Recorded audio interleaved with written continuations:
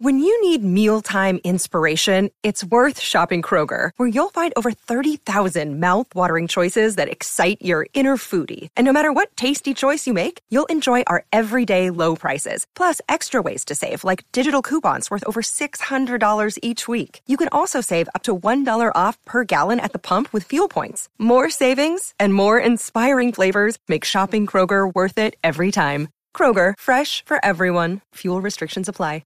Welcome, everyone. Thanks for joining. Today on The Joseph Carlson Show, we're going to be discussing inflation yet again. And I know that we've been beating this drum for a while, but this is a seriously important topic. Inflation has incredibly huge impacts on the market and the economy. And we're also going to be discussing portfolio strategy. Where do you put your money in times of inflation to protect your gains and to protect your holdings? Because there are certain things that are proven to perform better than other things in times of high inflation. So we'll be looking at that as well. And another thing we're going to be doing at the end of this episode is once again looking at the experts on TikTok, who honestly they're a step above what we have here on YouTube. These experts, they have wisdom, they have experience, and they have knowledge and insight on how to gain wealth in such rapid ways, rapid wealth gain. This one, for instance, he explains how to turn $100 into $1 million by the end of 1 year. 100 into $1 million in 1 year. So obviously this is worth looking at. I'm going to show this and kind of give my reaction at the end of this episode. Now, if you like this type of content and want to bring your membership to the next level, you can check out the Patreon. There's a link in the description, or it's patreon.com/Joseph Carlson. With my Patreon, you get obviously a Discord community, portfolio buy and sell notifications, live streams, dividend tracking software that, for instance, shows you your upcoming dividends so you can see that visualized, and a bunch of other stuff. So you can try that out for free. It's patreon.com/Joseph Carlson. Okay, now let's go ahead and jump into this topic of inflation. There's two different sides to this argument. There's the side that inflation is temporary. It's because of temporary stimulus and bottlenecks in supply, and that's what's causing the inflation. The Fed Chair Jerome Powell shared this message that inflation was a temporary phenomenon the beginning of this year. This was February of 2021. As the very low readings of last March and April drop out of the 12-month calculation as we move forward this year, we expect readings on inflation to move up. That's called base effects. That'll be a temporary effect, and it won't really signal anything. He warns investors that inflation will move up, but that is a temporary effect, and it won't really signal anything. So don't be worried if inflation moves up a little bit. Now, after this, he goes on to explain his rationale, why he thinks that this is going to be a temporary effect. More importantly, though, with all the factors we've been discussing, you could see spending pick up pretty substantially in the second half of the year. And that would be a good thing, of course, but it could also put upward pressure on prices. And I would just say that essentially it doesn't seem likely that would result in very large increases or that they would be persistent. We've all been living in a world for a quarter of a century and more where all of the pressures were disinflationary, pushing downward on inflation. We've averaged less than 2% inflation for more than the last 25 years.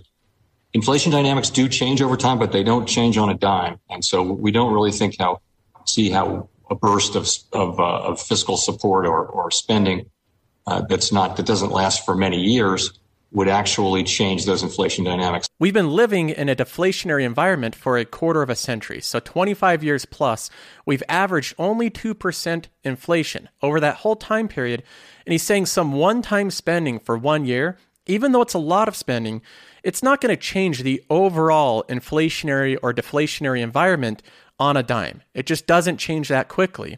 But he does go on to give the caveat that he could be wrong. And if he is wrong, the Fed does intend to use their tools to combat inflation. There's forecasters need to be humble and have a great deal to be humble about, frankly. But so if it does turn out that unwanted inflation pressures arise and they're persistent, then we have the tools to deal with that, and we will. If unwanted inflation does happen and it goes past their estimates, inflation rises, they do have the tools to deal with that, and they will, which of course means raising the interest rates. Now, 2 months later, Jerome Powell was asked again about inflation, and he was asked if he's changed his mind at all, because there's a lot of investors now becoming even more concerned about it. They're making predictions about inflation, and Jerome Powell reiterates his confidence that this isn't going to be a problem. With a little bit of context, we're making our way through an unprecedented series of events, really, in which a synchronized global shutdown is now giving way to widespread reopening of economies many places around the world. In the United States, fiscal and monetary policy continue to provide strong support. Vaccinations are now widespread, and the economy is beginning to move ahead with real momentum. During this time of reopening, we are likely to see some upward pressure on prices, and I'll discuss why. But those pressures are likely to be temporary as they are associated with the reopening process. And an episode of one-time price increases as the economy reopens is not the same thing as, and is not likely to lead to, persistently higher year-over-year inflation into the future, inflation at levels that are not consistent with our goal of 2% inflation over time. Indeed, it is the Fed's job to make sure that that does not happen. He explains again, confidently, that these one-time price increases that you're seeing in lots of different products, it's not something that's going to be sustained. And it has to do with the direct correlation of the economy reopening as well as the fiscal stimulus that we've given out.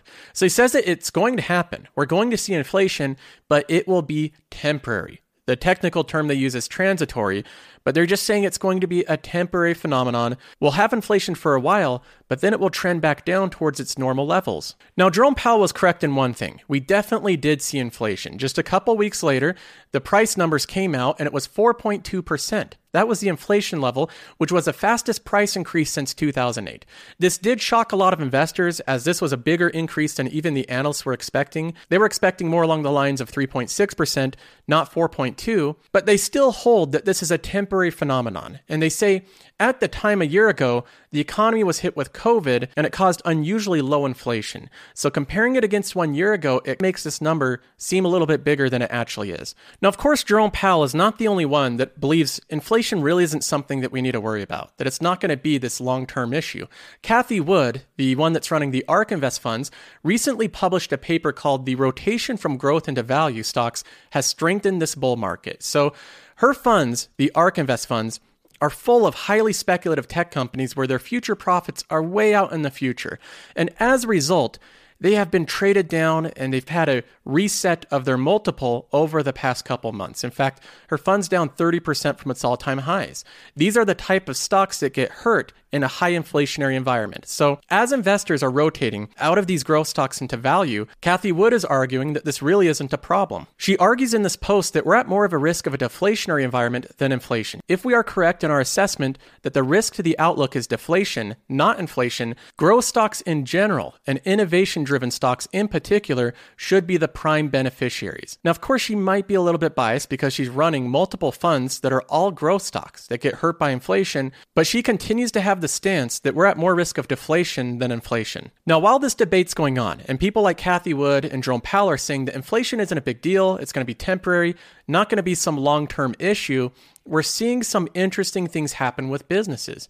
Businesses that have entry-level employees, like McDonald's, for instance, are raising their pay. They need workers and they're raising their pay, and these aren't just some small pay bumps. These are some significant pay bumps. They're going to be raising it so that if you walk into this job, you'll be earning at least $11 to $17 an hour. As an entry-level employee, no experience, $11 to $17 an hour. And then if you're a manager position, you can be earning $15 to $20 an hour. Chipotle, the restaurant chain, likewise has announced that they're raising their wages, resulting in $15 per hour average wage for their employees, and they plan on hiring 20,000 additional employees.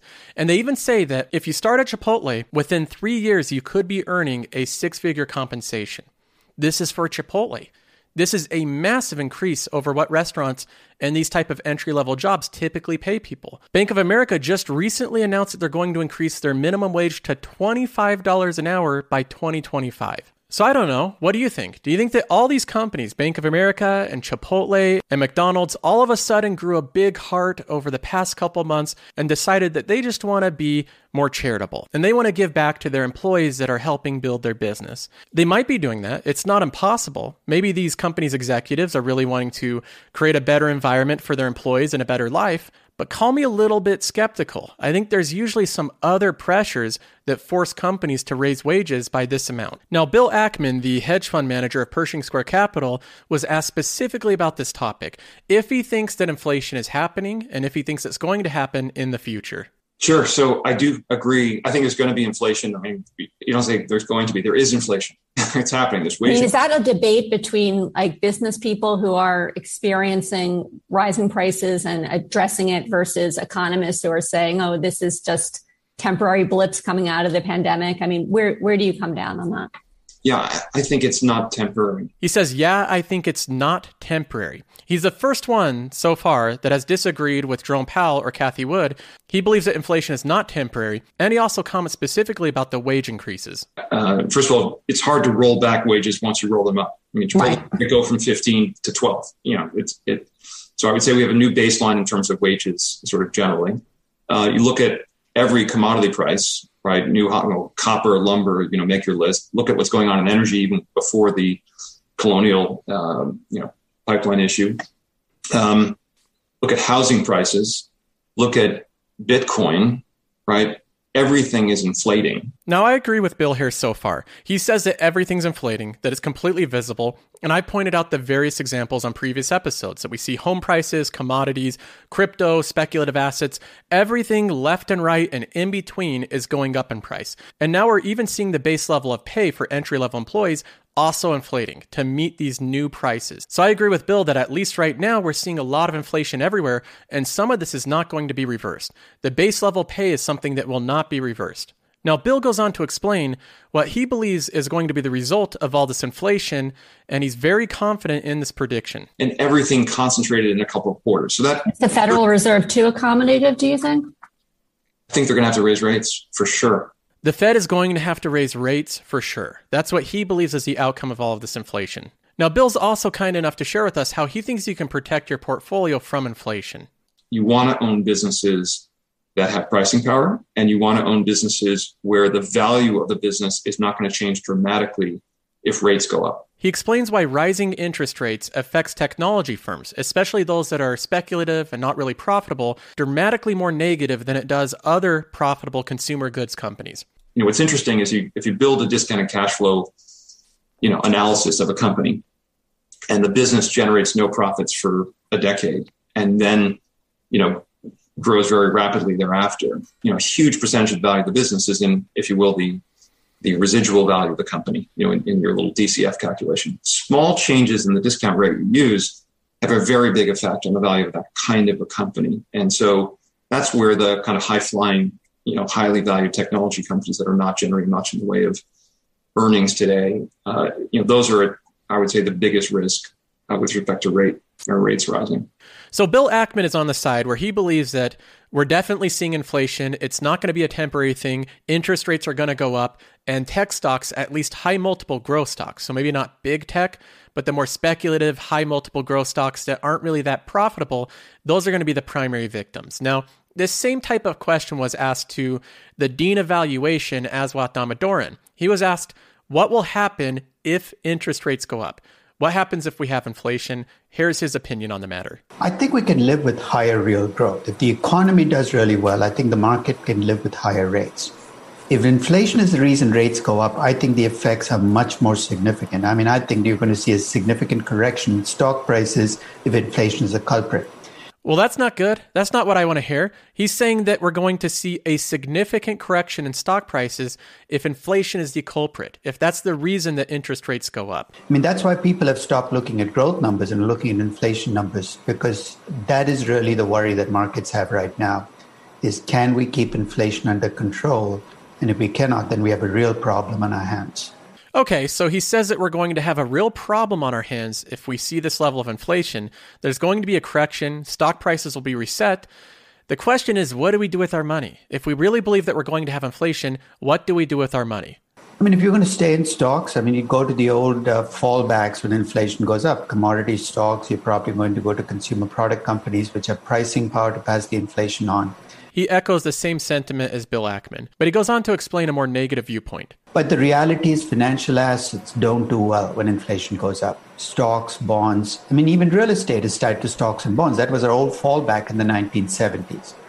So I think there are really no safe places. You got to accept the fact that some of the gains you've had, and that's really the benefit you have after a long bull market, is even if you lose money, you're not going back to where you were in 2010. You might be going back to where you were in 2018.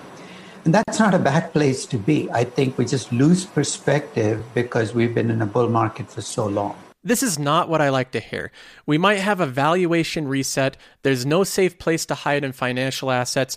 We won't lose all our gains because we've been in a 10-year bull market, but we might go back to 2018. Well, Aswath, we started investing in 2018. A lot of us are brand new to the market. We've only been in this for a couple of years. I started my portfolio right at the tail end of 2017, so basically at the start of 2018. That's when I started this portfolio. So going back to 2018 would mean that I would go into the red. If we have that type of environment, if we have this type of valuation reset in the market and correction, that means that I would lose every bit of my gains. That's not something that I want to do. I don't want to lose all the gains that I've made so far over the past couple years just because of concerns of inflation. So I want to get one more opinion on how we can protect our gains from inflation. Bridgewater is one of the biggest funds in the world, and the CIO, likewise with Aswath Damodaran and Bill Ackman, he also believes that the Fed is not really indicating how quickly inflation is happening. And he also gives specific instructions to investors of how to protect yourself from inflation. He outlines the biggest mistakes he thinks that investors are making right now. Mostly, we think that most portfolios are too exposed to very long duration assets where the cash flows are very far in the future, and places that require continual Fed liquidity. So like Bill Ackman or Aswath Damodaran, he also believes that investors currently are too exposed to those high multiple growth stocks that aren't making money right now, and they're also reliant and benefiting from the liquidity that the Fed's providing. So in summary, we've seen both sides of this argument. You have Jerome Powell, you have Cathie Wood, you have a bunch of people saying that inflation is transitory. It's expected to happen right now, but it won't be a long-term sustained problem. In fact, we have a deflationary environment over the past quarter of a century, and that's what we should be worried about. Then we have the side of Bill Ackman, Aswath Damodaran, Greg Jensen, the CIO of Bridgewater, and many other people saying that inflation is happening right now, for sure, prices are up, and it's going to happen into the future. This is not a temporary phenomenon, and there's ways that you can position your portfolio in the case of this happening. Under these two different scenarios, different types of investments benefit. Under a deflationary environment, high multiple growth stocks benefit, and of course companies that have been reliant on the Fed's liquidity. These are the companies that aren't necessarily profitable right now, and they've used a lot of this liquidity that the Fed has been providing to the market to their advantage. So in a deflationary environment, you have the high multiple growth stocks, companies reliant on the Fed. In an inflationary environment, you want consumer goods and staples. Companies that can offset the inflation to some extent by passing it on to the customers. In general, you can own commodities, and you can also own physical assets or real estate. Those have been proven to work better as a hedge than most other things. But in general, like Aswath said, in inflation, most financial instruments don't really do well. There's not some great place to hide in inflation, but you can make minor tweaks to your portfolio to try to at least protect yourself as much as possible. In my portfolio, I've done some investments recently that I think will fare well, at least better than most other assets during times of inflation. For one, the type of technology companies that I'm invested in are not highly speculative, high multiple tech companies. I've primarily purchased two companies that I put the majority of my money in, Apple and Microsoft. Both of these are incredibly profitable companies.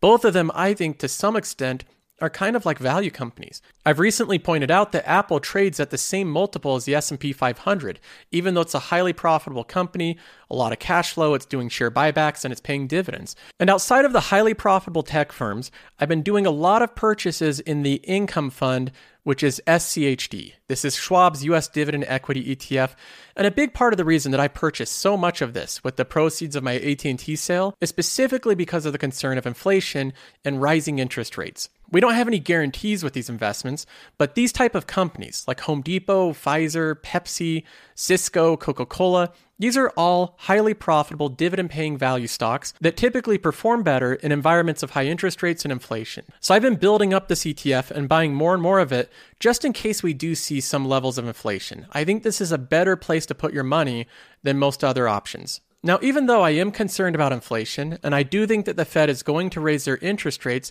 I'm not going to go so far as to radically change my exposure by selling out of technology companies. I'm not selling out of ESPO, which has a lot of those tech gaming companies, a lot of those high growth gaming companies, and I'm not going to be selling out of IGV, which is an ETF that holds a lot of software companies.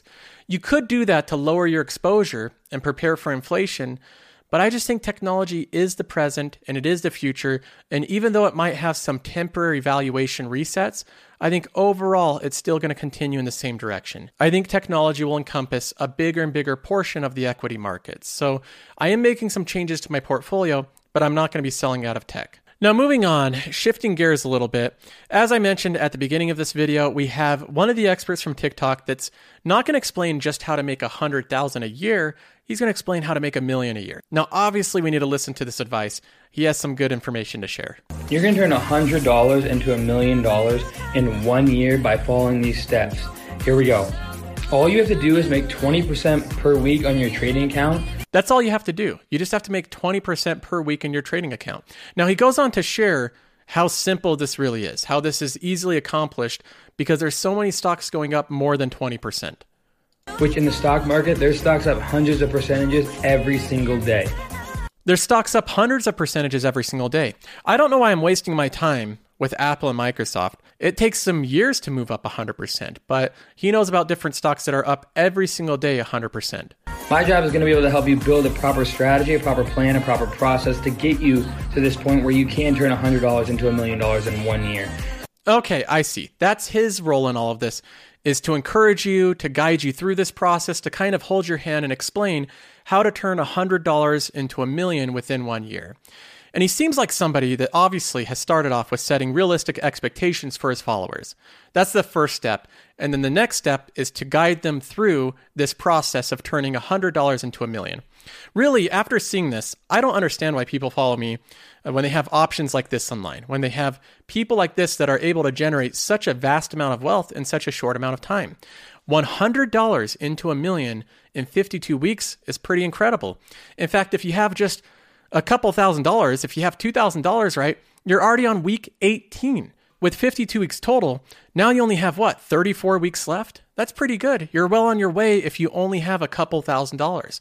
So this is a pretty incredible opportunity. By doing 20% every week, you turn $100 into 120, 144, 172, 207. And as you can see here and up here, and then over here as well, it takes about 20% per week to hit those targets. I know what all of you are thinking right now. You're thinking, why didn't I think of this? That's exactly what's going through your head. Why didn't I think of this? It's really this simple. He just shared it. The secret's out. All you have to do to earn $1 million is suddenly morph into the best investor the world has ever seen, earn consistent 20% returns for 52 weeks straight without ever suffering a loss. It's really that simple. So once again, I've been shown up by the investors on TikTok. I'm not at their level yet. I hope I can get there someday. I hope I can become as good of investors as they are. But as of right now, I'm not even close. So with that in mind, I'm going to go ahead and end this episode here. I hope you guys enjoyed it, and I'll see you in the next one.